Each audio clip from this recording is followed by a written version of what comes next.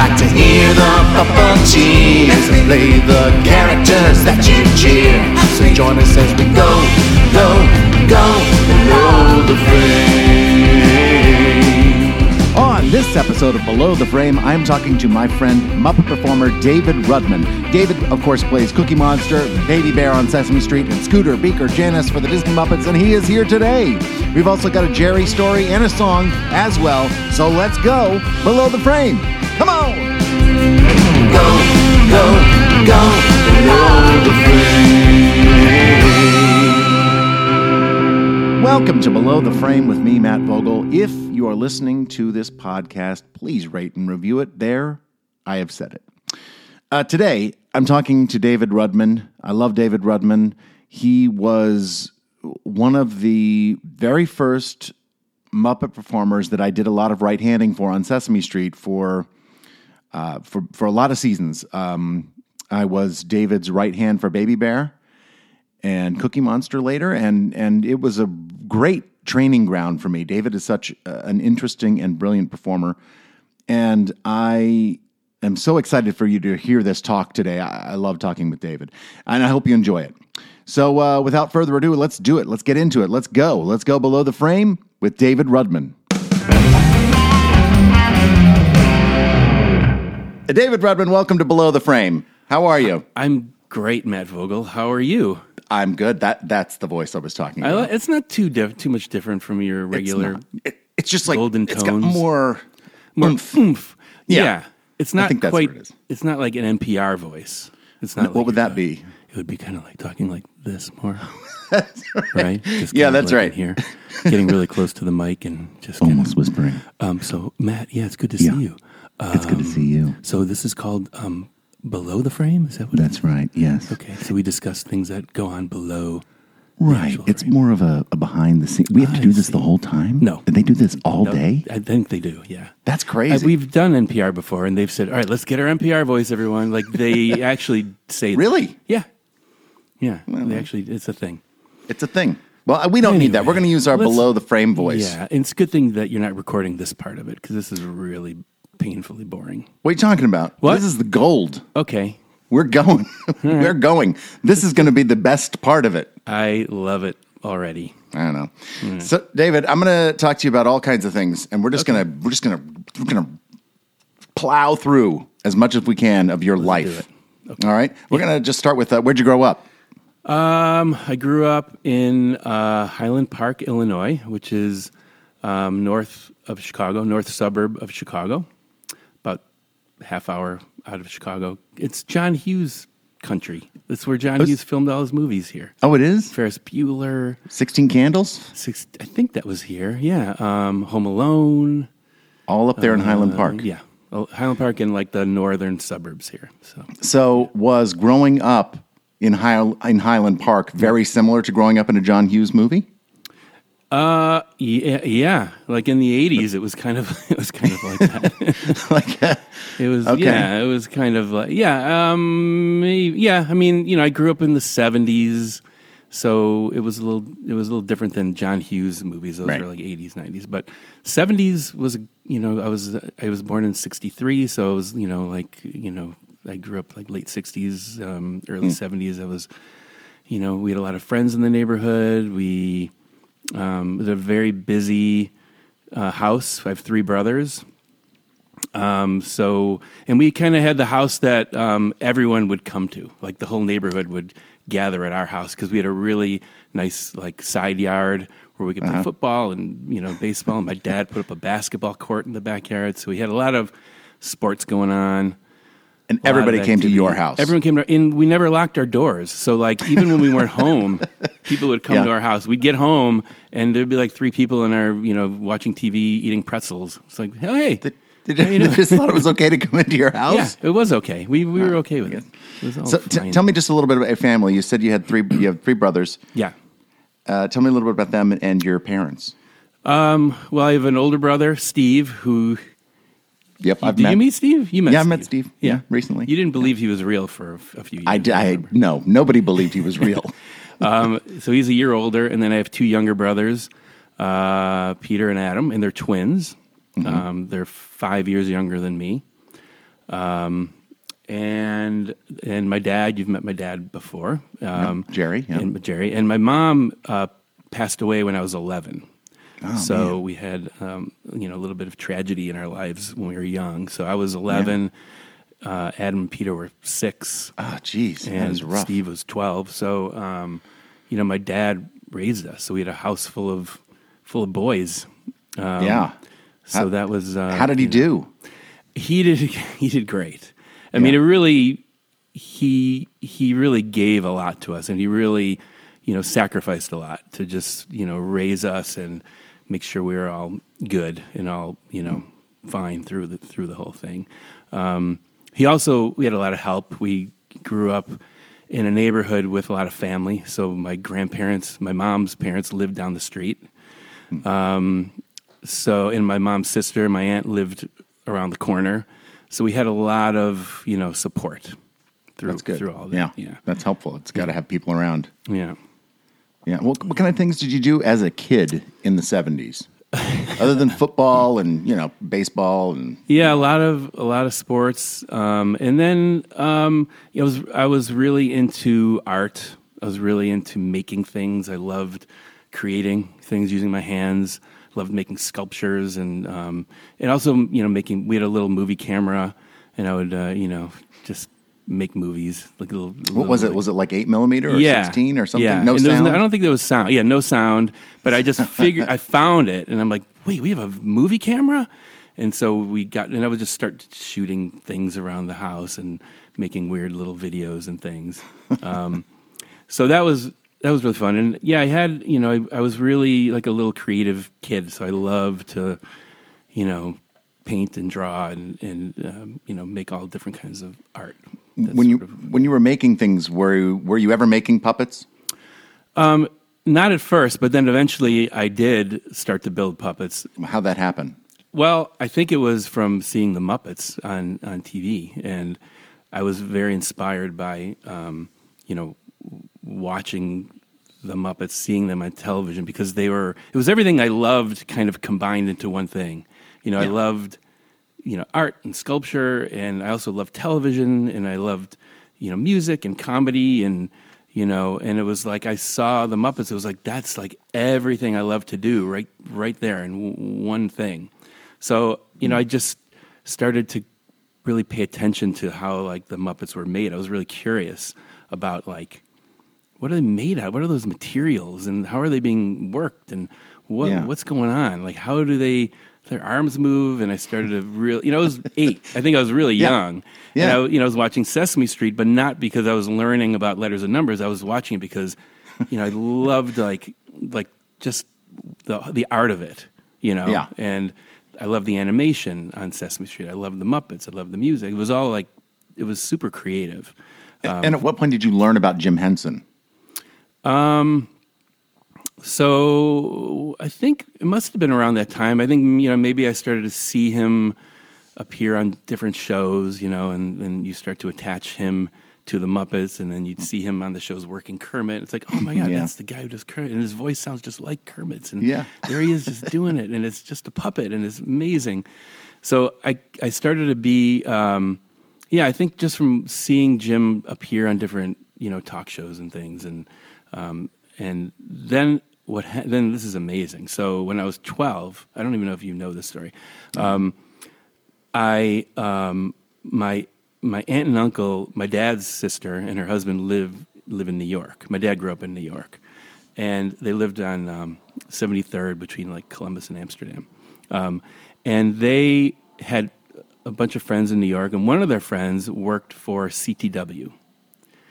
So, and they knew that I was interested in the Muppets and puppetry, and so they arranged for me to go to the set of Sesame Street when I was 12. And what? Yeah, so I didn't know that. Yeah, so I flew to New York by myself, and they picked me up at the airport, and first of all, they took me to an Elton John concert. So it was my first concert at the Garden, which was really cool. This was like 1975, maybe, or 4. Pretty cool. And then I got to go see a taping of Sesame Street. So basically, my uncle walked me to the studio. It was on 81st Street. and was like, okay, I'll see you at 3:00 or whatever. Okay, bye. And I'm like standing in front. I walk into the studio, and they had my name at the gate, and they're like, "All right, go on in." I'm like, "All right." I'd never been in a TV studio. I didn't know what to do, so I walk in, and I'm like, it's kind of dark. I'm looking around, and I hear some like action going on in the back of the studio, and there's some lights on, and I start walking towards that, and then I realize, like, I look around, I'm on Sesame Street, like it's dark. But I'm like, oh yeah, there's Oscar's Can, there's Big Bird's Nest, there's Hooper's Store. So then and I walk through the street to where all the activity was happening in the back, and I start to hear Grover's voice. And I'm like, what? So then I come around the corner, and I see Grover on a mountaintop. And there's cameras, and there's lights, and there's people standing around. But Grover's up on the mountaintop doing this echo bit. Like on the mountaintop. He's like calling off, and there's an echo going back. And I'm watching it happen, and so I just was like, oh my God, this is amazing. Like, I didn't know like Frank Oz or anybody like that. So they finished the Grover bit, and all of a sudden Frank comes out from behind the thing, and he's got Grover by the neck. He just throws him on the table, and he walks away. And then I look over at this table, and there's like Ernie and Kermit and Guy Smiley, and they're all laid out on the table, and Carrie Lee Wilcox was there.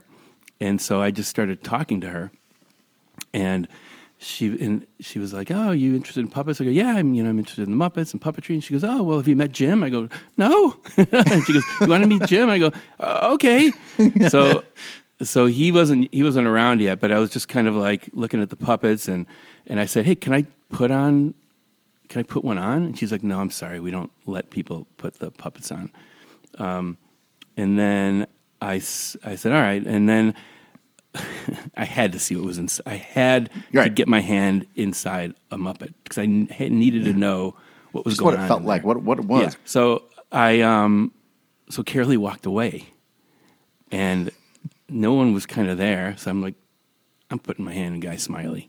So I put my little 12-year-old hand inside the puppet. I'm like, oh, wait, there's like stuff. There's a thing to hold on up there, and then there's a little hole to put your thumb, and then I like took my hand out quickly. But I had to like do it. I had to like know what was in there.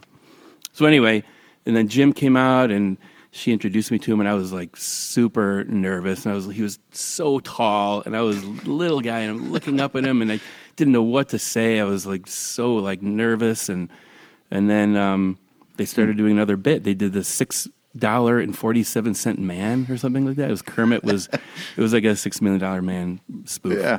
And they did that, and Kermit was there, and Jerry Nelson was doing the scientist. And anyway, it was amazing. It was amazing. And then that's unbelievable as a 12-year-old to be walking onto Sesame Street. Yeah. And how did your mind not just explode? It did. I mean, that really was kind of the moment where I was like, I really feel like I need to do this. Like, this is a job. I mean, this is an amazing job. Yeah. So I was very inspired when I left, and I kind of just, thought about it all the time and really started to build puppets more and, really kind of dive into the whole Muppet thing. When you were building your puppets, did you have patterns? Did you just make it up as you were going along? Did you get patterns from somebody else? How did you do it? I just found stuff around the house. We had tons of Nerf balls around our house because we were always like throwing Nerf balls at each other.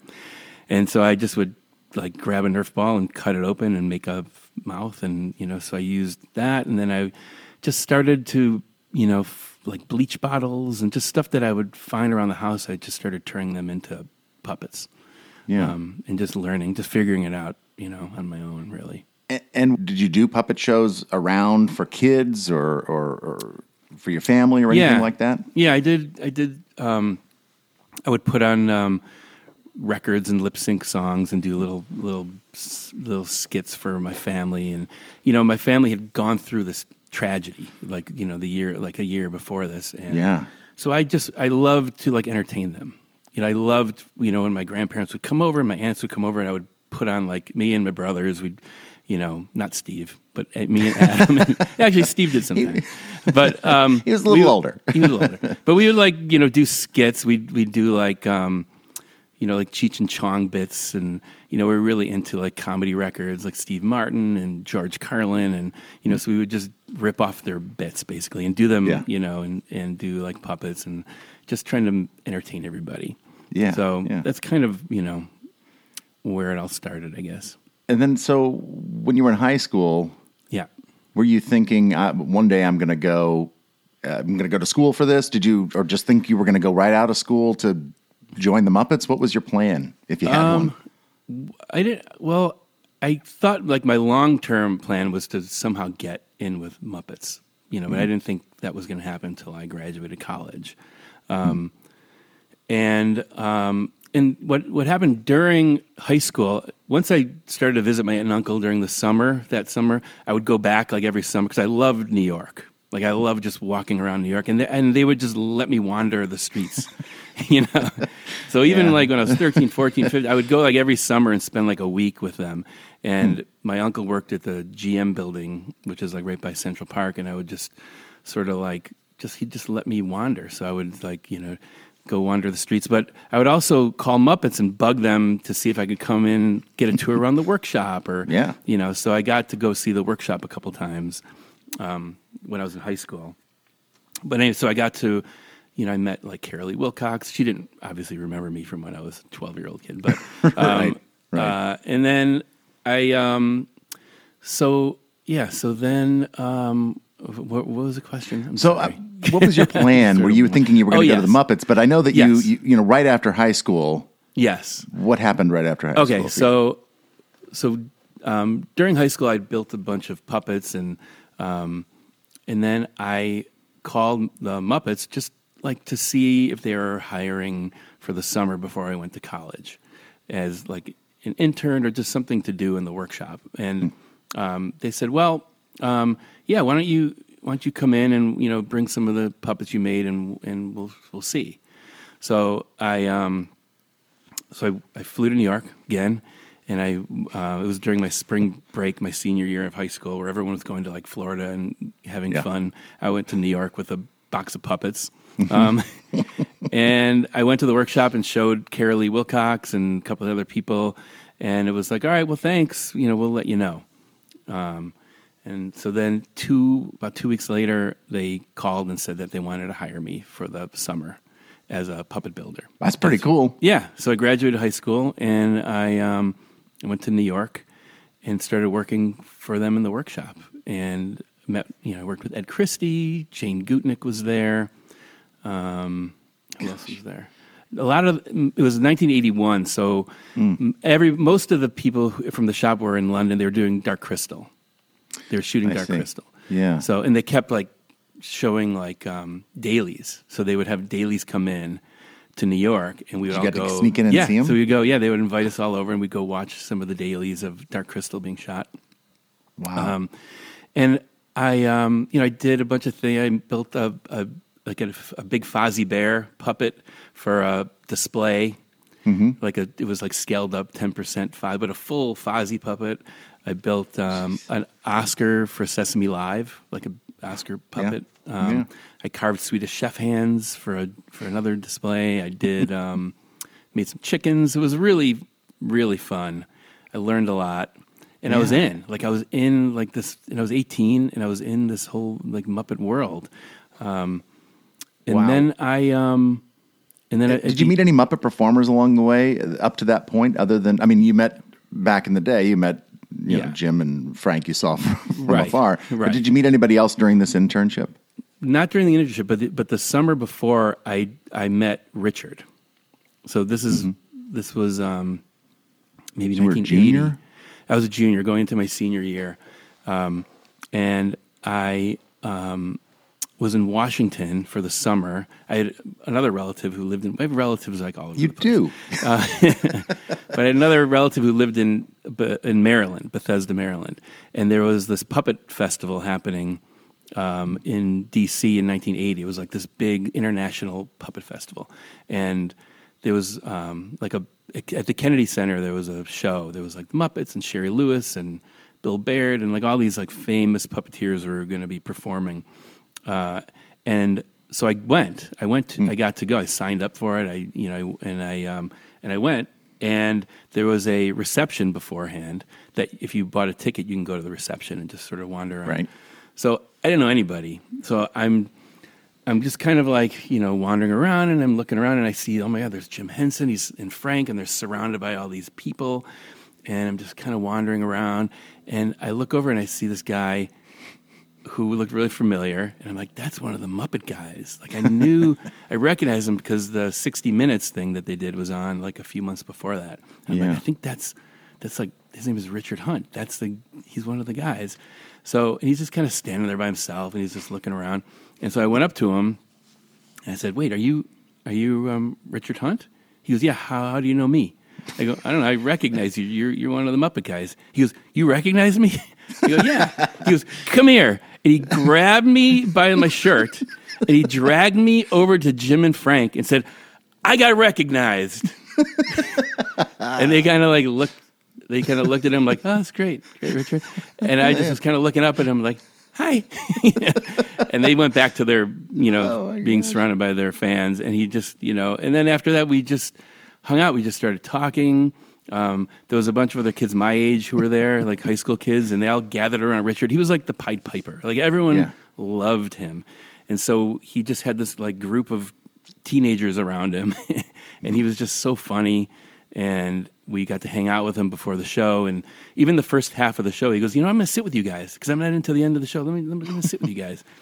So he sat with us for the beginning of the show, and then he went backstage and did the show, and that was it. And I never saw him again until the summer I was working as an intern in the workshop.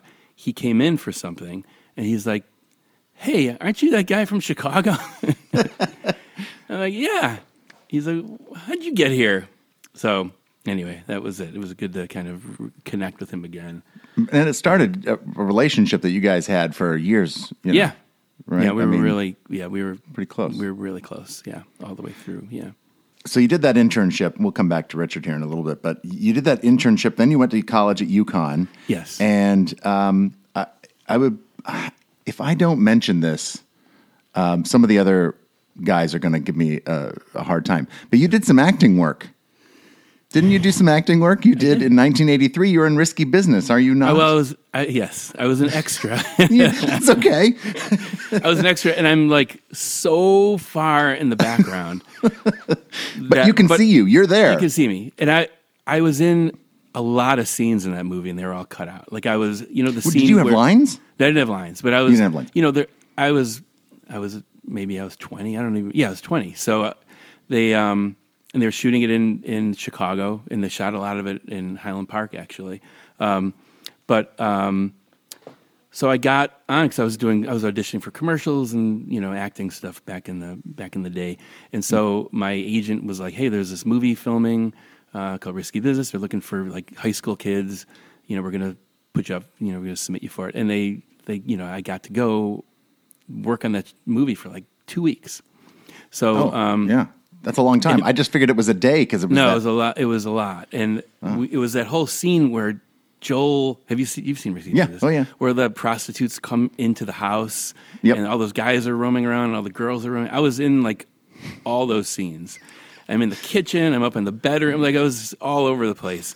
And I'm not in any of the movies. Like you can't see me at all in there, except in that back. Except in the back. I'm in the kitchen, way in the back, and then I'm on the lawn when they're playing on the front lawn when there's like guys playing football, like in the way back. But anyway, it was really amazing to be there. It was the first kind of movie I was in on or worked on, and Tom Cruise, no one knew who he was. I think it was his first movie. Oh, yeah. Okay, I brought up Risky Business, but in 1984, you did a different movie. Oh, no. No, you did Muppets Take Manhattan. Oh, yeah, yes. You did that. I thought you were talking about it. I'll bring that up in a second. So once I was kind of in with, Muppets, and at the end of that summer, I made an audition tape for Jim at the end of my intern summer. And Jim saw the tape, and he really liked it, and he wanted to bring me in as a performer. So anyway, so I started to do that. I was still in college, but I would spend my summers, working with the Muppets, or if something would come up and they needed people, they would reach out to me, and if I was free, if I had like a vacation or something, I would come in to New York and work on it. So I worked lots of things during college, and Muppets Take Manhattan happened during the summer, so I got to work on the entire movie. So I was there for every day from May to September. What were you doing on that film? So I was doing all, like, for the big group scenes, I would do like Ralph if Jim was doing Kermit, or I would do Dr. Teeth, or I would, just do whatever they needed for those shots. So that's some big responsibility. Yeah. To handle some of those characters that are, heavy hitters. Right. So that's pretty cool. Yeah, there was like a group of us, and then I would assist. I'd do like Kermit's hands, and Ralph's right. When Jim was doing Ralph, I'd do his right hand, or Fozzie's right hand, or whatever they needed. So I was on that for the whole summer. And I'm in it too as like an extra, like all over the place. I think, I remember, I think all the Muppet performers are in that opening scene, the audience. right? But then I'm audience? on the phone and Pete's. I'm walking on the street, and I'm like in that movie a bunch of times.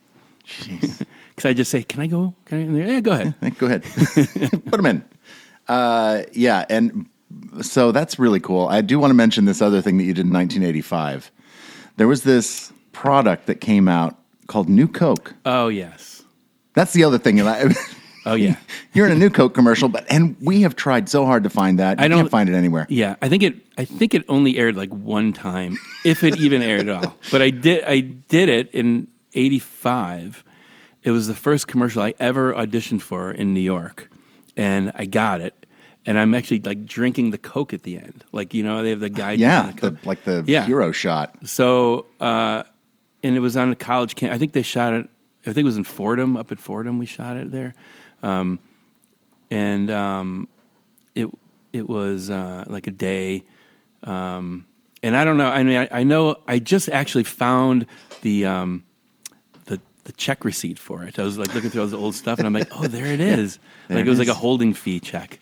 So I'm like, all right. But I don't know like if it ever aired or if it did air. Maybe it aired once. I don't know. Got to be some way to find that. If anybody can find that New Coke commercial with David Rudman in it, man, that would be awesome. New Coke. But anyway, so it looked like you were trying to be an actor and then also trying to be a puppeteer. Were you kind of going back and forth of like what you wanted to do or what might hit first? Or I didn't really want to be an actor. Mm-hmm. I really had no desire to do that. I just kind of did it. It was a fun thing to do. It was like, during downtime with Muppets and thing, I just went out and auditioned for commercials. That was it, really. But I really had no desire to like be an actual actor. I wanted to be more behind the scenes. Like if anything, I wanted to direct or be more behind the scenes than on camera. We'll be back with David Rudman in a few minutes. But first, we've got a Jerry story. Today, Leslie Carrara-Rudolph is going to share a memory of our friend Jerry Nelson and then read a story by Jerry. Leslie? Jerry Nelson's voice. I think that's what got me. I mean, Jerry's voice captured me heart and soul. And by soul, I mean his voice resonated in me like the Mystics in Dark Crystal. It had this rare bass timbre that can't really be described, only felt. In his singing, his great laugh. Maybe it was his dog energy, his wolf energy. Maybe it was my spirit animal. I don't know. Because I think I connected to his characters in a layered way, not just because they were funny or cool or compelling. It was that richness. No one sounds like Jerry. And, growing up, I collected frogs. And so, of course, I had a Kermit, and I was obsessed with the Muppets. But my favorite frog was Robin, which was Jerry. And is it weird to have a crush on a Muppet? Because I did. And I guess I don't care, because I had a crush on Robin and Ralph. That would be my second crush. But my first one was Robin. And when I finally met Jerry, I tried not to nerd out. It was so geeky. But I actually heard Jerry before I met him in person. Of course, I heard him on Sesame Street and the Muppets, but I actually heard him singing the first day I met him face to face. It was on Muppets Tonight, and his dressing room was right next to mine, and every morning Jerry would sing and play guitar. I would get there early so I could hear him, and I would lean my ear against the wall as he serenaded me with his tunes. A lot of them, the songs he wrote. When I saw him in the hallway, I kind of chased after him like a puppy, telling him how much I love your voice. And, we began to talk about music and theater and stuff. On set, when we waited to be chosen to be right hands, Jerry would pick me when no one else really wanted me. Bill and Brian would pick me occasionally, but Jerry would say, "Hey, look who I have an eye arm picked. I bet she smells better than what you got." I was so proud of that. He would even pick angel cards with me. And one day he pulled his wallet out and showed me a picture of Jan and said, "This is my real angel." Jer really took me under his cape, and he got to know me and encouraged me to keep creating my own work. And when I finally made it to my dream job on Sesame Street, well, Jerry was there. He had his oxygen tank at the time, and I guess I was a little surprised to see him getting ready to perform. Matt was by his side, and I had my little fairy on, and I was so excited because he knew my journey. I sat down next to him. I said, "Jerry, you're here." He said, "I wouldn't miss your first day." And Abby and the Count were in the same scene. I always have that moment. 1966 through 1970, leading up to Sesame Street. Sometime in 1966, although Jim had lots of projects in development, the work dropped off, and since I was the last one hired, I was the first one fired. I went back to work for Bill Baird, but occasionally Jim would call and ask if I was available for one or another of the many variety shows that were on television at that time. Johnny Carson, Ed Sullivan, Perry Como, Hollywood Palace, The Cher Show, among the ones that I remember. I would always ask Bill if it was okay with him to do these jobs. I felt it was important to be upfront about these side jobs. At some point, I went out to San Francisco and had lots of adventures which have nothing whatsoever to do with puppetry and lots to do with blank and rock and roll, and so I'll save that for the unexpurgated version of my life in the alternative universe. When I returned to the East Coast, I needed work fast, so I went to see Bobby Bryant at the Village Gate, where I had worked as a waiter in the early 60s. All he had available at the time was a dishwasher spot, and since I needed the money, I took it. After the initial dinner rush, it wasn't so busy, so I would stand just outside the kitchen door in the shadows and listen to the great jazz of bands like Horace Silver, Jerry Mulligan, and Herbie Mann. Willie Bobo played timbales with Herbie, and he would see me standing in the shadows, listening to the smaller group Herbie started his set with, so he started calling me Lamont Cranston, the Shadow's real name. Potato also played with that band, and I would run into him later in England while doing the Muppet Show, but there I go diverging again. Someone steered me to a job with Anaforms, a company that went into various trade shows advertising a variety of products on exhibit. Anaforms used characters that were rubber outlined, highlighted with black light. They were animated with black rods on a black background, so only the outlines, a sketch of the characters, were seen. The outfit was run by the Bunnin brothers, who did a puppet show on early television called Pinhead and Houdini. I remember it was a very bizarre and funny show. After returning from L.A. at the end of that year, 1969, I was at a Christmas party in the afternoon, and I saw this truly unique TV program. It had advertisements for letters and numbers. It reeled me in like a fish on a line, very catchy. And then these Muppet monsters were on, making me laugh out loud. I knew Jim was doing a children's show, but it was beyond anything I could have imagined. After the new year, I called Jim and I made an appointment to go up and have a chat. I told him how much I liked Sesame Street and what a joy it was to watch. And we talked about the show, what I was doing, and other things that had been happening. Jim told me he was running a workshop in June 1970 in order to fill out a company of puppeteers to work on an Ed Sullivan production, and asked if I would be free to participate. In April, I gave 2 months' notice to Anaforms. Many of the people in those workshops were very talented, and some went on to join on a somewhat more permanent basis, the Muppet family. Richard Hunt was in that workshop, as were Fran Brill, Marilyn Sokol, Carolee Wilcox, John Lovelady, Aaron Oscar, Danny Segrin, John Byram, and many others. We went on to do the Sullivan Special, which was The Great Santa Claus Switch, starring Art Carney and a cast of happy little Christmas elves, Grackles and Giants, Thig and Thog, which we shot in Toronto. And at the end of that project, he asked me if I would like to work with them on Sesame Street. Oh, yes, indeed. I was over the top. We started taping the second season in September 1970. Thanks, Leslie. Coming up in a little bit, a song from Jerry Nelson, but now back to the show. Go below the frame. Today on Below the Frame, we are talking with David Rudman. What happened after you graduated from UConn? So I graduated and I went right to London to work on Labyrinth. So like the next week. Jeez. And I went to, I was there for a month working on the goblin scenes, like all those goblins with David Bowie. So I did all those scenes. And then I came back to New York, and then we started to shoot Little Muppet Monsters, which was like that summer.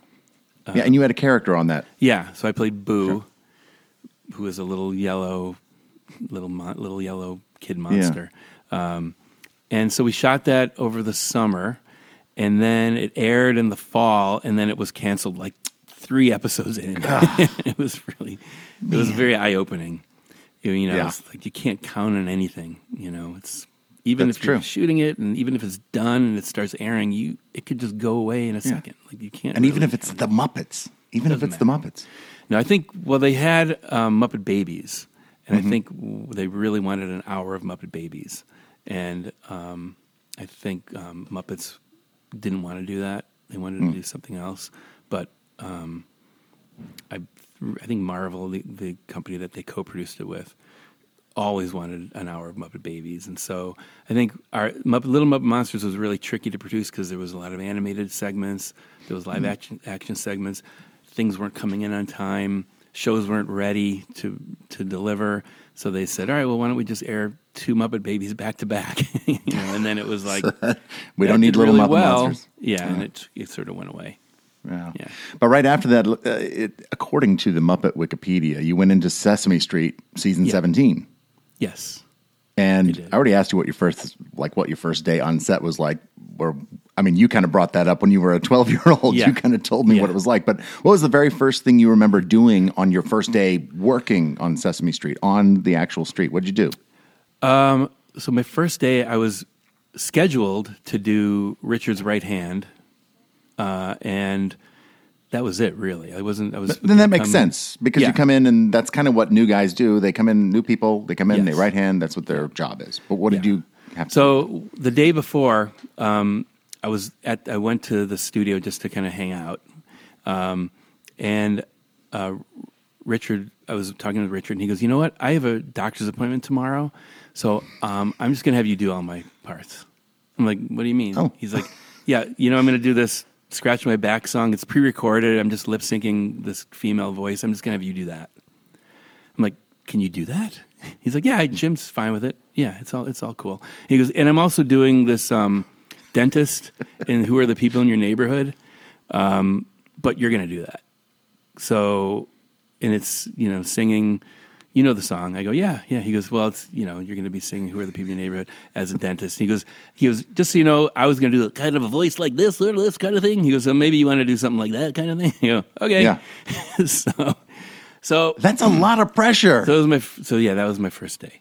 Jeez. So I but I'd already, worked with Jim and I'd Yeah. done Muppets Take Manhattan and all that other stuff. So I wasn't like new to the Muppets, but I was new to Sesame Street, and you walk into that show and it's a little intimidating. Everybody knows each other. The crew's been there forever. I didn't know John Stone, so it was like, I'm sure John Stone was like, who is this guy? Yeah. Where'd he What's the come thing from?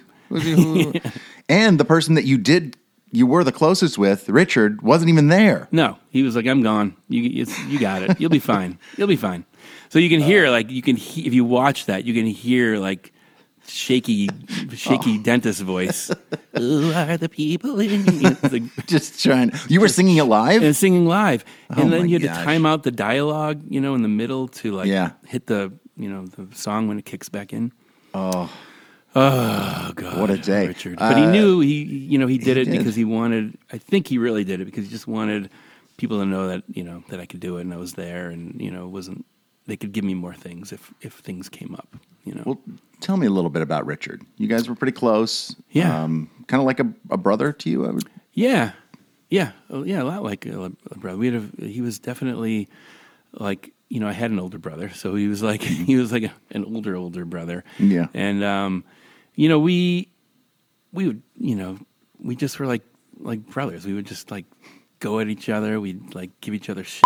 Can I swear on this? Yeah, I'll just bleep it out. We would, we'd push each other around. We'd wrestle.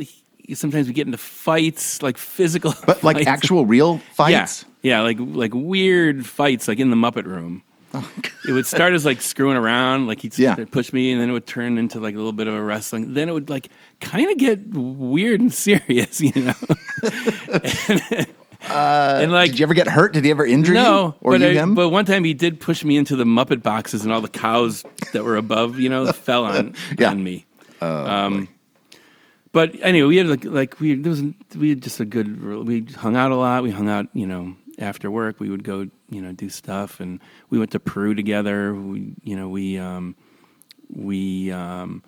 I went to his house in the Cape all the time. We, hung out at his house in New Jersey. I met, I was friends with his brother Adam. We used to play basketball together. So anyway, it was, we had a really great relationship. Yeah. And if you could tell me your experience working with Jim, what was he like? Jim was, you've heard all the stories about him. I mean, Quiet. Yeah, I mean that's what he was. He had an amazing vision. Like he knew exactly what he wanted to see and how to execute it.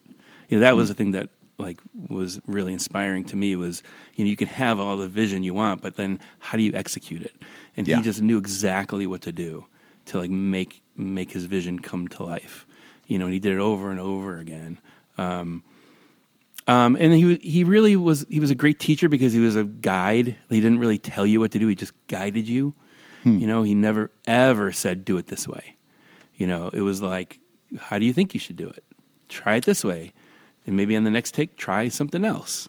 But never ever said, "Do it this way," Wow. or "Do it Yeah. like this." And it sounds like he believed in you. Yeah, You would be able to do it. You just, he wasn't going to tell you how to do it. Yeah, he always wanted me to get more experience. Like he kept, because I was still new in the company. Mm-hmm. That was some advice he gave me when I started out. He said, just get as much experience as you can and don't wait around for us. Like when we have downtime, don't just wait for us to have another project. Like go find other things, like get experience, create your own things, go out and work on other shows. There's people in LA doing stuff. We'll call you when we have stuff, but don't just wait around. Yeah. So that was great advice, and that's what I did. Like I went out to LA. I worked on a bunch of commercials with Tony Urbano, those McDonald's commercials. I kept auditioning for other things. I was creating my own shows. I really just, didn't want to just work for Muppets. And that's really what at the heart of all that was. As much as I loved working for Muppets, and I still do, that's not the only thing I wanted to do. Yeah, So, yeah. And we'll definitely come back to that in a minute. Yeah. But in May of 1990, Jim died. Yeah. And what was... I can't imagine what that experience must have been like for people that knew Jim or were close to Jim or even saw him as a mentor or somebody that you were inspired by. What was it like to lose kind of the North Star of this company? Well, everybody was in shock for, months, really. And, he wasn't sick. It just sort of like one day he was there, one day he wasn't there. It was crazy. And, people were just, missing Jim. People were worried about what's going to happen to the company. I just gotten married. We moved, we were in New York. Yeah. And it was really sad. I mean, it was just, it was really sad. And for me, I lost my mom at such an early age, and Jim was really like, he was like a father figure to me, and so, there was a lot of emotion and it was somebody that I looked up to since I was a little kid, and I got to work with him and learn from him. And it was, it was hard to process, really, And he was so young too, really. Yeah. Well, now, I mean, I was 26, I think, and he was 53. Yeah. Now I'm 58, and like, you just can't believe how young he was. And it just was just, it was just tragic. It was tragic. And then a couple of years later, in 1992, Richard dies. Yeah. And then, yes. He was only 40. Yeah. Yeah. I mean, I know. That must have been a huge... Yeah, it was. It was a huge loss. And, again, like, it just was hard to process it all. And, I was kind of, going through all the stages, of grief and denial and anger and everything. It was just, it was just not fair. He was just such an amazing person. Nobody like him. Just his energy, his generosity. He was the funniest person I ever met. I mean, there's nobody funnier. And just sweet. My family loved him. Like, he knew all, my whole family. And, I've heard he was so generous and just... So generous, yeah. Yeah, with everything. Went out to dinner. He was the guy that always picked up the check. He would never let anybody... No matter what. No matter how many people, he would get the check. And sometimes there'd be like wrestling matches for the bill. You're on the floor rolling around trying to like grab the receipt out of his hand, and he just wouldn't let you do it. Wouldn't let you do it. On Sesame Street, you worked consistently and then started having some big characters like Chicago Lion and Humphrey and Are Baby those big Bear. characters? Yeah. I mean, I think in their day, I think they were they had their moment, right? I mean, they did. No, it was They had their moment, and Davy Monkey. Yeah. Along with Joey and Davy. Yeah. Along with this guy who sent a message along. Hey, Davy boy, it's Joey. I have great memories of all the times we worked together, whether it was being your wife or your father or your brother, all those things. But let me think. One of my favorite memories is a long time ago, about 30 years ago. I was staying at Kevin's apartment in L.A., and you had done the first Finger Man commercial, and then you had an idea, and you came to Kevin's apartment with all like little costumes for your finger. And I remember I took Polaroids of your finger, and you put like a little Guns N' Roses thing or Led Ziploc, and then you had these great things, and you wound up getting a whole campaign because you were that kind of guy, David. You're out there, and you're a go-getter. Bye, David. Love you. Oh my God, Joey's the best. Joey Mazzarino sending along a message. That's really sweet. You guys worked together. I mean, he was a writer on the show, and you guys worked a lot of duos. A lot of duos on the show together. Yeah. He was Papa Bear, you were Baby Bear. Yeah, I think Humphrey and Ingrid. Yeah, and I was actually the best man at his wedding, and I said that during his wedding speech. I said, you're my. No one knew what I was talking about. You're my father, you're my wife, and you're my brother. And it's like, well, on Sesame Street, you play Papa Bear, you play Ingrid to my Humphrey, and you play Joey to Davy Monkey. So yeah, there was all aspects of our relationship in those characters too. Like a lot of sibling rivalry. There was a lot of father-son stuff. There was a lot of stuff. But anyway, it's great. That's really sweet. He brings up Finger Man. That was a huge thing. It was huge. It was a Ziploc. I don't know if people listening know Finger Man. I certainly do. Yeah. And it's a finger that Ziplocs the bag. Yeah. How did that come about? And how did that come about? Okay, there was an audition in New York. And your finger was chosen. Yeah, so there was an audition. Somebody at Henson, maybe it was Pat Nugent, maybe it was back in that, called all the performers and said, there's an audition happening for a commercial. They're looking for puppeteers to come in and play this character Fingerman. So we all went over during lunch to somewhere, I don't remember where it was, like Midtown, and they had like, a camera set up and you had to draw like a little face on your finger and you had to go up and just, I think there was a script maybe, I don't remember. You had to go and do like with just your finger and with a face on it, you had to just go and be this Fingerman character. So I went and did it, and then I got called back. I'm like, oh, wow, this is pretty cool. So I got called back, Marty got called back. And then I think there was also, I heard there was like some hand models that were also in the mix too. Oh, yeah. So before the callback, I had like a little like wart on, like a tiny little wart on my finger. Oh, no. And it was my right finger, my right index finger. And I'm like, oh, no, I could do it lefty, but I'm not good lefty. Like, I can't do it lefty. Yeah. So I'm like, how do I hide that? Like, I don't want them to see that. So I made a collar and a tie. And the tie, like, hung down and covered it. Yeah. So I went in with, like, a costume. And the only reason why I did it was to hide this, just so they wouldn't see it. And so I went, and they're like, oh, my God, a wardrobe. We didn't think about that. That's really funny. So I went in and did it, and I got it. I got the commercial. And so we did, like, I think we did like 3 spots, maybe 2 or 3 spots in like 91, 92. And they were popular. Like, people started to talk about them. People like on talk shows, and they were like in the ether. Like, people were like, discussing Fingerman because it was so stupid, really. It was so ridiculous. So I kind of wanted to keep it going, and I felt like there could be more to this. So I heard that the Ziploc agency was changing. The Ziploc company was changing to a new agency. So I figured once it goes to an agency, this is dead. So I'm like, what can I do to like keep this going? So that's when I came up with this idea to take like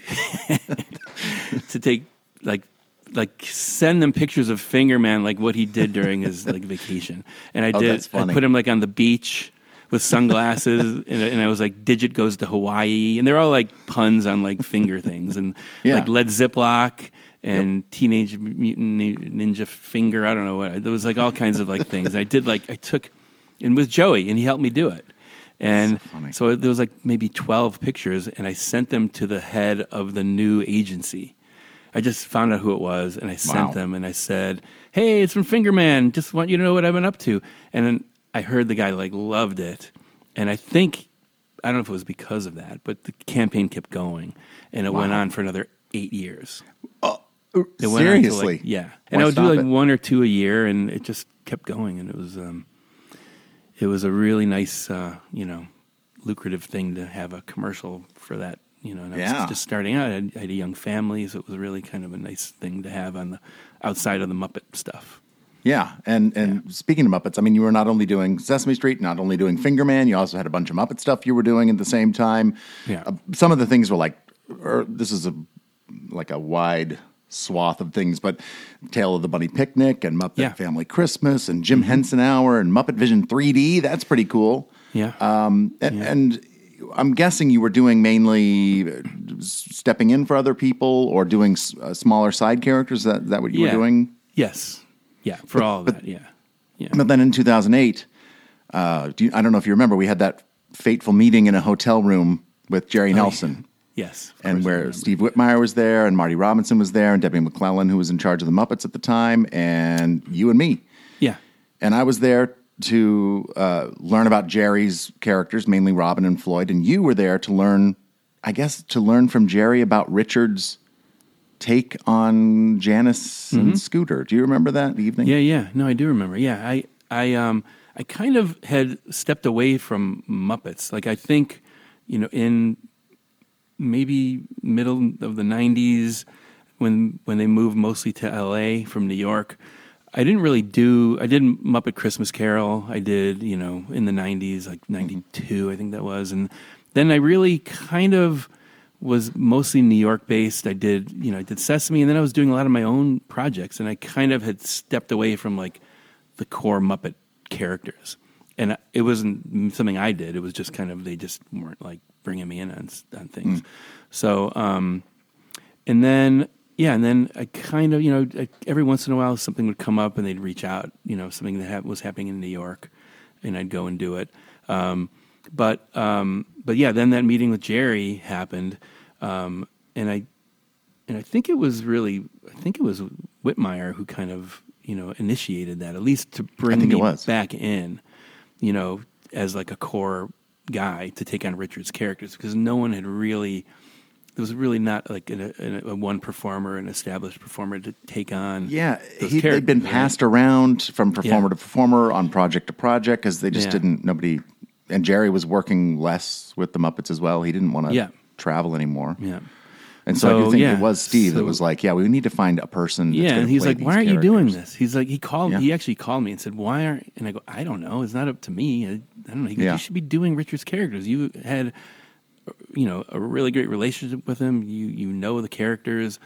And I'm like, I'll do it if they ask. Of course I'll do it, So then all of a sudden things started happening, and then that meeting with Jerry, which was amazing. I mean, we were sitting in that room hearing like such great stories about just Richard and Jerry. A lot of them I knew, but it was nice to like see everyone else kind of reacting to these stories, like It was a great, really amazing night. It was. And I feel like it was kind of understood that you were going to take these. They were going to be your characters. Yeah. You were going to carry on. How do you feel about carrying on with Richard's characters? I love playing his characters. I love playing Scooter, especially.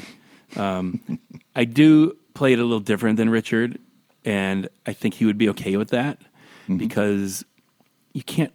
I mean, it's hard to like do an exact copy of, because I'm not Richard. I can't do what he did because that was him. So I have to kind of like you know how it is when you take on characters. It's tricky because you have to. It is. Bring in a little bit of yourself, but also keep like a little bit of the essence of what was there before. But anyway, I love playing his characters. I'm like, I think about him all the time. I think about him all the time anyway, but especially when I put Scooter on, like the first thought in my mind is like thinking of Richard, so I'm honored that I get to, take those characters and keep playing with them. Yeah, me too. I don't think of it as a responsibility. I know it's a big responsibility, but when I'm in it, I can't think of it as being that. I have to just play or be in that the moment of the scene and think about what's the truth for this character in that moment, I think. Yeah, exactly. Like you can't think about like what this character means to people, or you can't think about really, you just have to just be truthful and and play the moment and not worry so much about what people are expecting. You know what I mean? Yeah. I do. I definitely do. Yeah. So we both from 2008 on, we ended up kind of doing a lot of stuff because we were now core Muppet performers. Really from then on, we both did the Muppets, the movie, the Muppets Most Wanted, and you played Miss Poogie. Yeah. I don't know. What is that? What is it? That's the only one, by the way, of those Muppets that still appears. Every once in a while. It might freak some people out. People don't quite understand. I don't know. That pig. I don't, I don't know. They said here. I don't know. It was in the script, and they let me do it for the read through, and I just thought, like, what's like a ridiculous way to make this character? Like, I knew what it was going to look like. So I'm like, it'd be really funny if it just sounded like that. So it is a hideous looking. It's hideous. And then they put it in the gulag, which was really funny. Like, hey, how you doing? Yeah, you just just part of the prisoners. Yeah. But I had fun doing Poogie. That was really fun. It's such a weird thing. And then we did the ABC Muppet series. What was your take on that show? I loved working on that.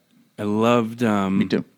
Yeah, I loved having the freedom to kind of explore Scooter Yeah, oh yeah. Really kind of define him. Because up till then, he wasn't in that much. He was in the movies, and we had a few lines here and there, and he was always written, like the same way he was written in the 70s. There wasn't a lot of meat there. I couldn't really play, with his character much. So yeah. This was, was like a chance to kind of redefine him a little bit and kind of update him and make him a little more relevant. Yep. And you certainly learn a lot of things about him. Yeah. Lives with his mom. Yeah. Ken. I know the boyfriend. The Ken thing might have, they might have pushed that a little bit too much. But I loved, certainly it was something to play, Yeah, it was. It was so fun. And I really liked, and I think taking that jacket off too, like getting rid of the Muppet jacket, which I loved, but it was so dated, and I just wanted him to look a little bit more, updated. And so, we kind of had meetings about what he's going to wear, and I kind of was thinking about people like Fred Armisen and like David Wayne, if you know who he is, all these comedians, and I just was like, he needs that kind of a look, sort of that nerdy comedy kind of writer guy. So anyway, that's Those sort of where that came from, and then I just really loved just the stuff they were writing, and they were really collaborative. I felt like they were collaborative, and I would come up with stuff, and they were okay with using it. I loved doing the scenes with Deadly. I loved all the playing with Deadly every once in a while with scenes. And that's that's like when you're on a series like that and they write really fun material for you to do. I don't know that I think that the tone of the series overall, I don't know that it was appropriate maybe for the Muppets, but what I do love about it was that we got to explore these characters. Every one of the characters got to really broadened and deepened who they were. The band. Yeah. Even Kermit and Piggy to an extent. And and Uncle Deadly, I feel like he was certainly defined as something. Yeah. and Scooter as well. Yeah, but I think you had the chance to really play with him a lot. And there was a lot of, really nice scenes between him and Piggy, and you got to try things and explore things. And, I think that it was the first time we really had the chance to do that on a long-term basis. Yeah, really live in those characters. Yeah. And it was like it is. You're an actor on a show. Yeah. And that was fun. I enjoyed that. Something else we got to do was a really cool thing, Outside Lands with the Electric Mayhem in San Francisco. Yeah. Oh, my God. That was fun. What was amazing to me about that I was just how many people there were. Yeah. Right? Yeah. It was insane. It was a sea of people. And we could see them. Because we were playing above the playboard, and we were wearing black hoods, and we could see out into the crowd. And so you could just, and it kept growing. It was this huge crowd. Somebody was out there, and they said, people were running to the stage. They wanted to get up front. They were running toward the stage. It was it's so bizarre to see a fake band, but it's the Muppets, so I guess maybe that's why. I don't think people thought it was fake. People thought we were really playing. I don't know. Yeah. It sounded great, and it looked great. It did sound great. And, it was challenging to, figure out how we were going to pull that off. And I think, it's the workshop figured out a way, or I don't know who figured out the way to keep our arms up. Yeah, I think it was Jane. I think Jane Gutnick. I think she came up with this device that kind of helped us keep our arms up just a little bit longer than what we probably normally would have. Yeah, because we have, Janice and Floyd have those guitars, and it's full body. Those were full body figures, and so we had somebody assisting us. Yeah, we were doing the feet, and somebody was doing our guitars, and oh man, yeah, right, yeah. But I love playing Janice when I love Floyd and Janice. When we're playing music together. I do too. When we're in that, and we're I'll look over at you. Yep. And while we're doing, you're just so in it, and I'm just it's so fun. It is fun.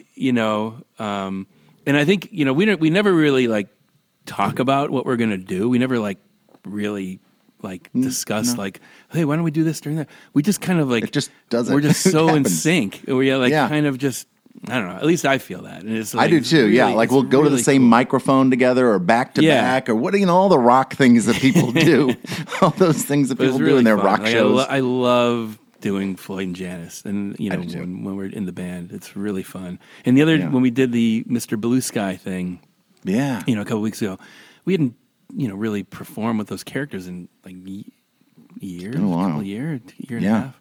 But it was like we were like right back in it. It was so fun. Like it was. I loved it. It was great to all be in that room together to shoot that. Yeah. That was fun because we hadn't really been like that in a room all together. Yeah. That was definitely cool. But the that Outside Lands thing, I think, led to the Muppets Take the Bowl and the U2 and the O2 shows. Yeah. And the O2 shows. I think it kind of paved the way for us to be able to do this live Muppet show. Mm-hmm. And I had fun doing that. Did you enjoy the Take the Bowl and the O2? Yeah, I did. I loved every show. And I think, having had that season on, Muppets, the ABC show, really kind of helped me get more comfortable with Scooter and being able to, play more and be more confident with him. And I felt, it was really, really fun with a live audience. We never get to do that. And, just to have that energy and have it go really well. I feel like it went, I think every show went well. They're all different, but it all felt really good. I think so too. I'd love to do some more of that kind of thing. Yeah. It'd be fun. It was it's hard, but I know. Well, you had it was hard for you. And also you had just started doing Kermit. Yeah, that was the first thing. That was like your first thing. That was the first. So right out of the gate, you were like doing something live in front of an audience. In front of 18,000 people. Yeah, that's a little intimidating. But it was fun, and I would love to do it again. Yeah, we've done. We did Muppets Now. We did Muppets Haunted Mansion. We have a lot more to come. What would you like to see the Muppets do? Well, I would love to see the Muppet Show come back. That's that would be kind of amazing if that could ever happen. Who knows? I don't know. I don't know if that could ever happen, but it would be really cool. It would be really fun to bring that back with celebrities of the day and have it be kind of similar to the old show. Yeah. I think it could work. I don't know. But that would be really fun. I don't know. What else? Just, I'd love to do more like little one-off things for YouTube videos, like with the band. Those are really fun. I know. Like we did Kodachrome and we did, I don't know if we did anything else, but like those are fun little one-off music videos. Oh, and Bohemian Rhapsody. And that was a huge one. All those things are really fun to do. Yeah, I agree. We'll be back with David Rudman in a few minutes, but first, a Jerry song. This song is called Daddy's Coming Home, and I think it was written by Jerry, but I am actually not sure. I did a search on the lyrics, and I was not able to find anything on Google or anything, so maybe Jerry wrote it. It feels like one of those classic songs that Jerry would have learned and played for years and years and years. I don't know.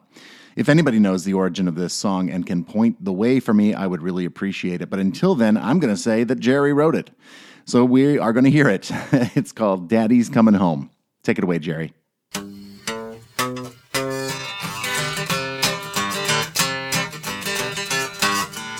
I was a boy, I had twin brothers. My daddy was a rambling man.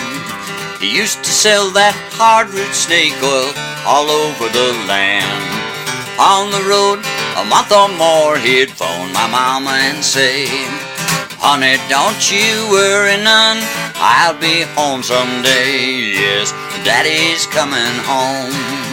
To his little boys, if you're good, he'll bring you jelly beans and toys. We'll go bathtub fishing, try to catch up sharks. Sunday we'll go hunting lions in the park.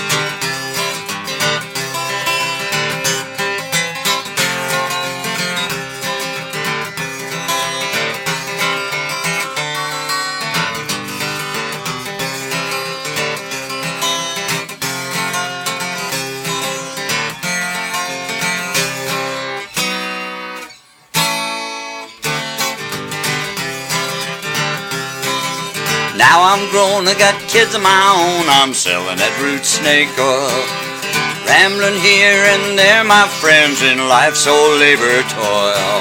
When I'm on the road a month or more, I'll phone my honey and say, honey, don't you worry none, I'll be home someday. Yes, Daddy's coming home to his little boys. If you're good, he'll bring you jelly beans and toys. We'll go bathtub fishing, try to catch a shark. Sunday we'll go hunting lions in the park.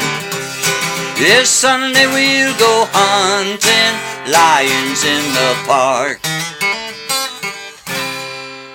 Thanks, Jerry.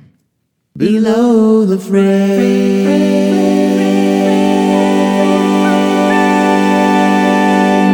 Here's more with David Rudman.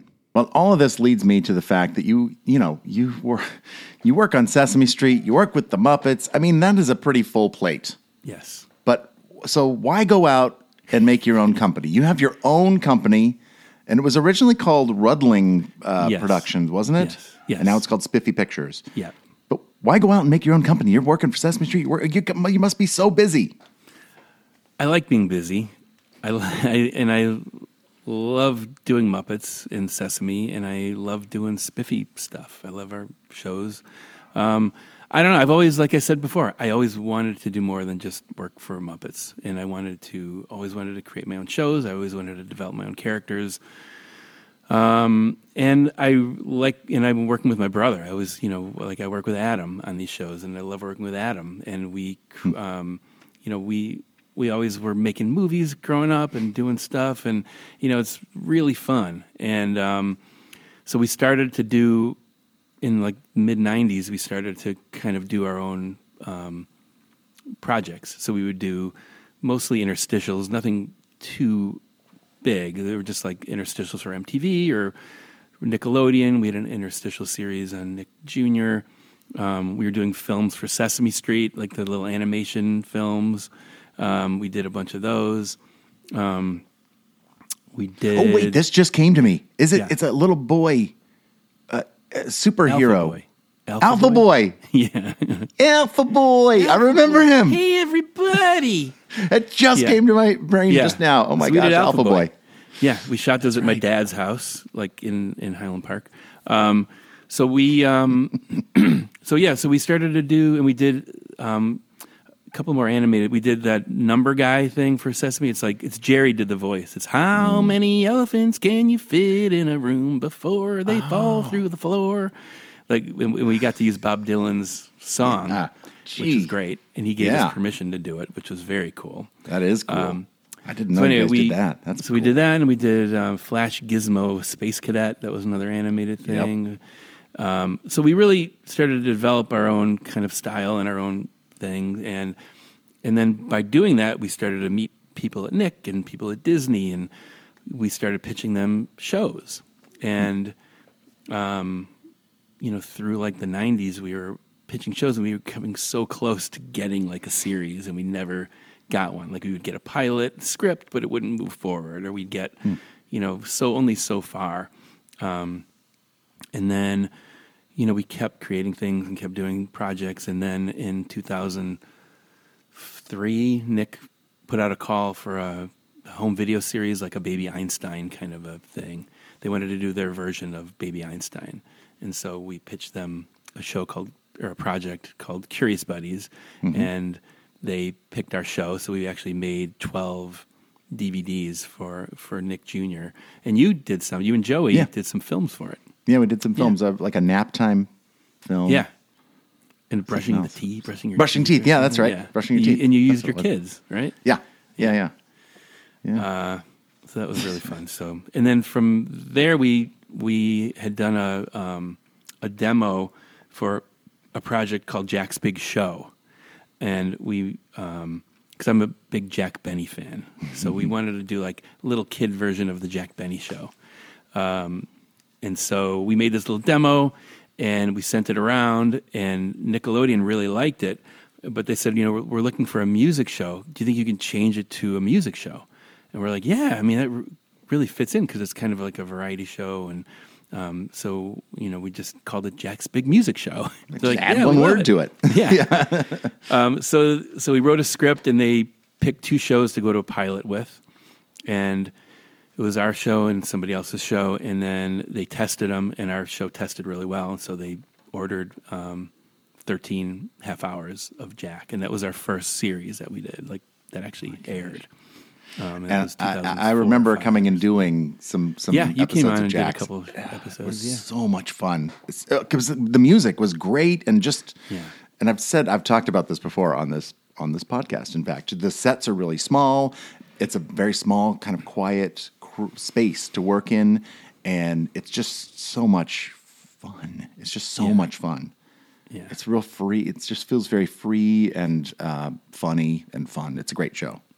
Yeah, thanks. Yeah. Well, we like to run the set like that, kind of collaborative, very open. There's not a lot of big personalities running around. It's just kind of very focused, and, it's, we kind of know what we want, and, we just get the shots and, put it all together.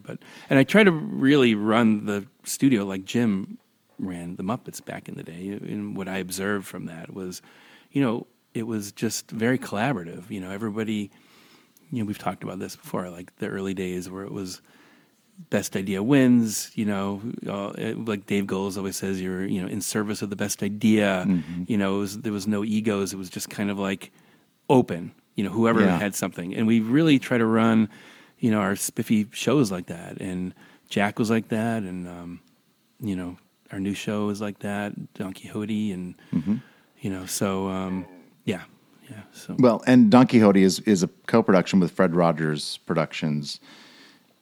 What's the experience of working with a partner like Fred Rogers Productions?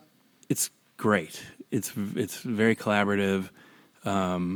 They actually came to us with the idea to do a spin-off of Don Quixote, because that was a character that Fred Rogers created in the 70s. And it wasn't like a main character on Mr. Rogers' Neighborhood. It was sort of like a maybe third-tier character. It was, it was hardly ever on.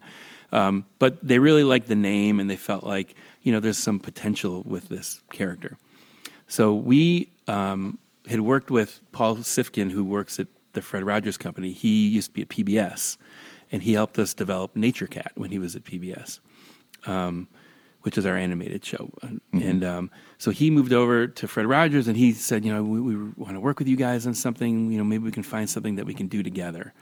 And so he reached out to us with this property called Don Quixote, and right away we were like, yes, this sounds great. We would love to do it. And he said, we really want to make it a puppet show too. And we're like, oh, we are completely behind that, because we were doing Nature Cat, and it's animated, and we wanted to get back into the puppet world. Yeah.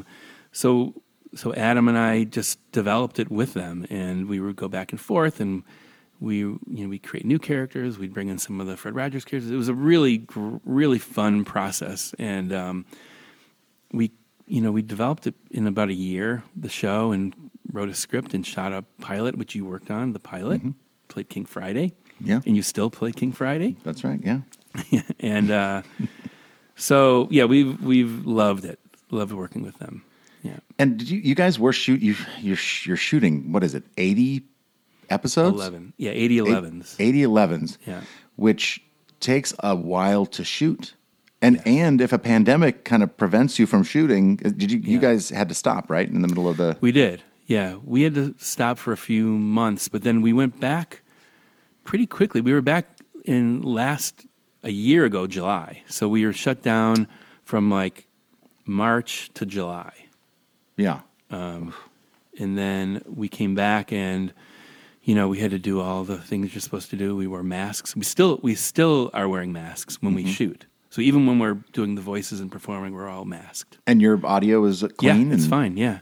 We had to, it took us a while to find the right mask that didn't muffle our voices. But if it is muffled, we'll go back and ADR it. But for the most part, we're using all the audio. Oh, that's pretty good. And we're getting tested. I had to get tested this morning, and we're still following all the right protocol for COVID testing. You direct most of the Spiffy Pictures projects, although I talked to Frankie, and he's been directing some Donkey episodes. But my question is, really for you as a director, when you get a script that Adam has written or something, what's your process of getting ready to shoot that script? I storyboard everything. So it's all fully boarded before we get into the studio. And I really treat it like a cartoon. Like I just, and even our writing process at Spiffy is like, we'll figure out a way to do it. Like just put something in there, Donkey's running on top of a lemon and she crashes into a lemonade stand and flies off. Let's just put it in the script and we'll figure out how to do it. Figure out how to do it. Yeah. So like, we kind of push ourselves a little bit. So anyway, that's why I like to storyboard everything. Like every shot is boarded. I figure out on paper really where we need to put edits to allow for moments where the character has to pick something up, or if there's like a tricky effect, you need to make sure that you cut around it, or you put yourself in a good position to like set that shot up. So there's a lot of like characters, and these characters have tiny hands. And they don't really, Donkey doesn't even have fingers. So there's a lot of like tricky rigging that goes on, so it all has to be figured out beforehand. And it really helps the art department. It helps our puppet wranglers. It helps everybody, the camera, our DP. They all get it. They get your storyboards ahead of time. Yeah. Oh, that's good. And then even our stage manager, she does the shot list, and it's all based on the storyboards. So when we get to work in the morning, you have those shots up on the board. Like we have to get these shots done today, and then you just start crossing them off. Yeah, it's very like a film does too. Yeah. You get those pictures up there. It really is like almost like a stop motion animated film. Like I kind of look at it as if I'm doing that, because we do see the legs a lot. We do play around with scale. We do a lot of green screen, and I think I kind of think of it as more of like an animated show than a live action puppet show, Well, it's beautiful. It looks so great, David. I just love seeing those wide shots where you do see the full body of the puppet, or just even the textures of all of the set pieces and the puppets. It all just looks so vibrant. I love the look of not only Don Quixote, but Jack's Big Music Show. All of the shows, the Bunny Town. All of those shows have such a very specific, unique look to them, and it's a joy to watch, if I can say. I will. Nice. I will say. I did say. I've said it.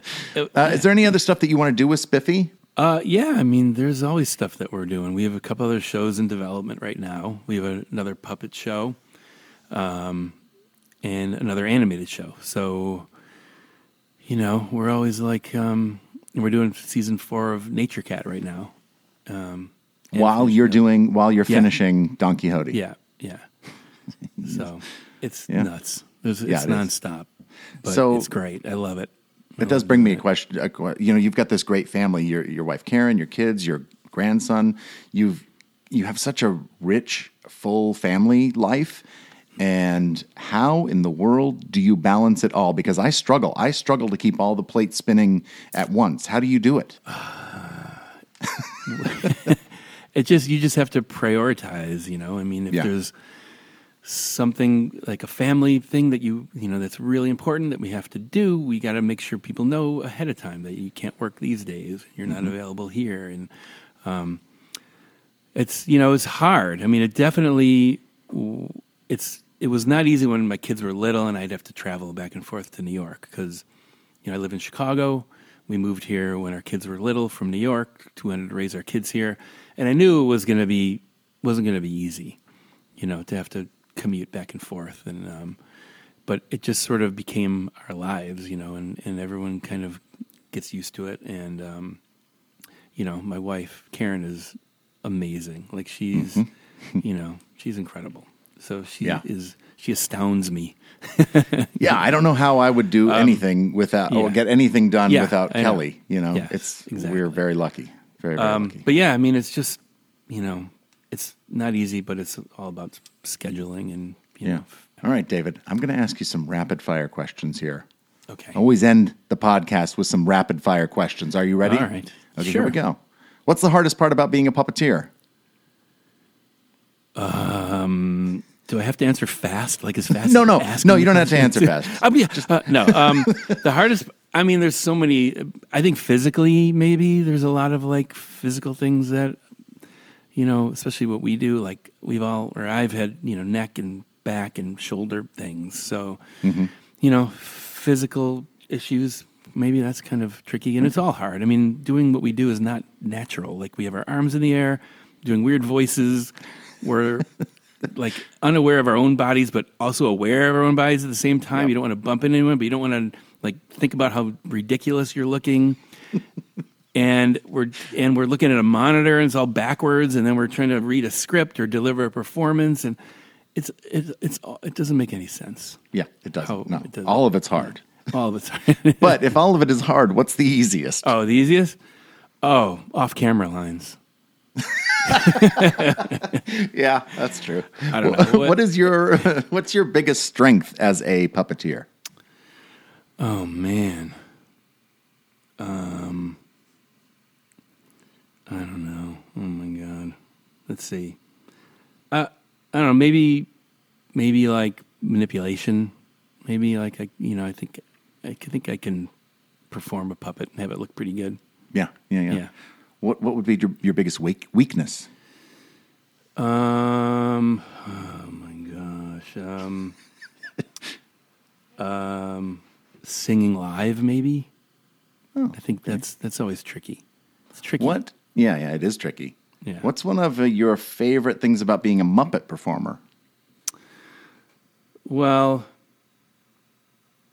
I mean, it's working with all you guys. I mean, I'm sure, I don't know if everybody says that, but it really, we have a really great group, and I love working with the team, whether it's Sesame or whether it's Muppets. It's just, we're just so lucky. Like, it's just so, it's amazing. I mean, I agree. We have so much fun. Yeah. If you and I love hanging out with you, even after work. Like hanging out after. Just it doesn't stop. Yeah, I agree. I Go get dinner or whatever. Yeah, I love it. I love it. If you weren't a puppeteer, what would be your career? I probably would be involved in animation in some way, maybe, or if like outside of maybe advertising, maybe something in advertising. I don't know. But it's still creative. You're still in the for creative. Sure. Yeah.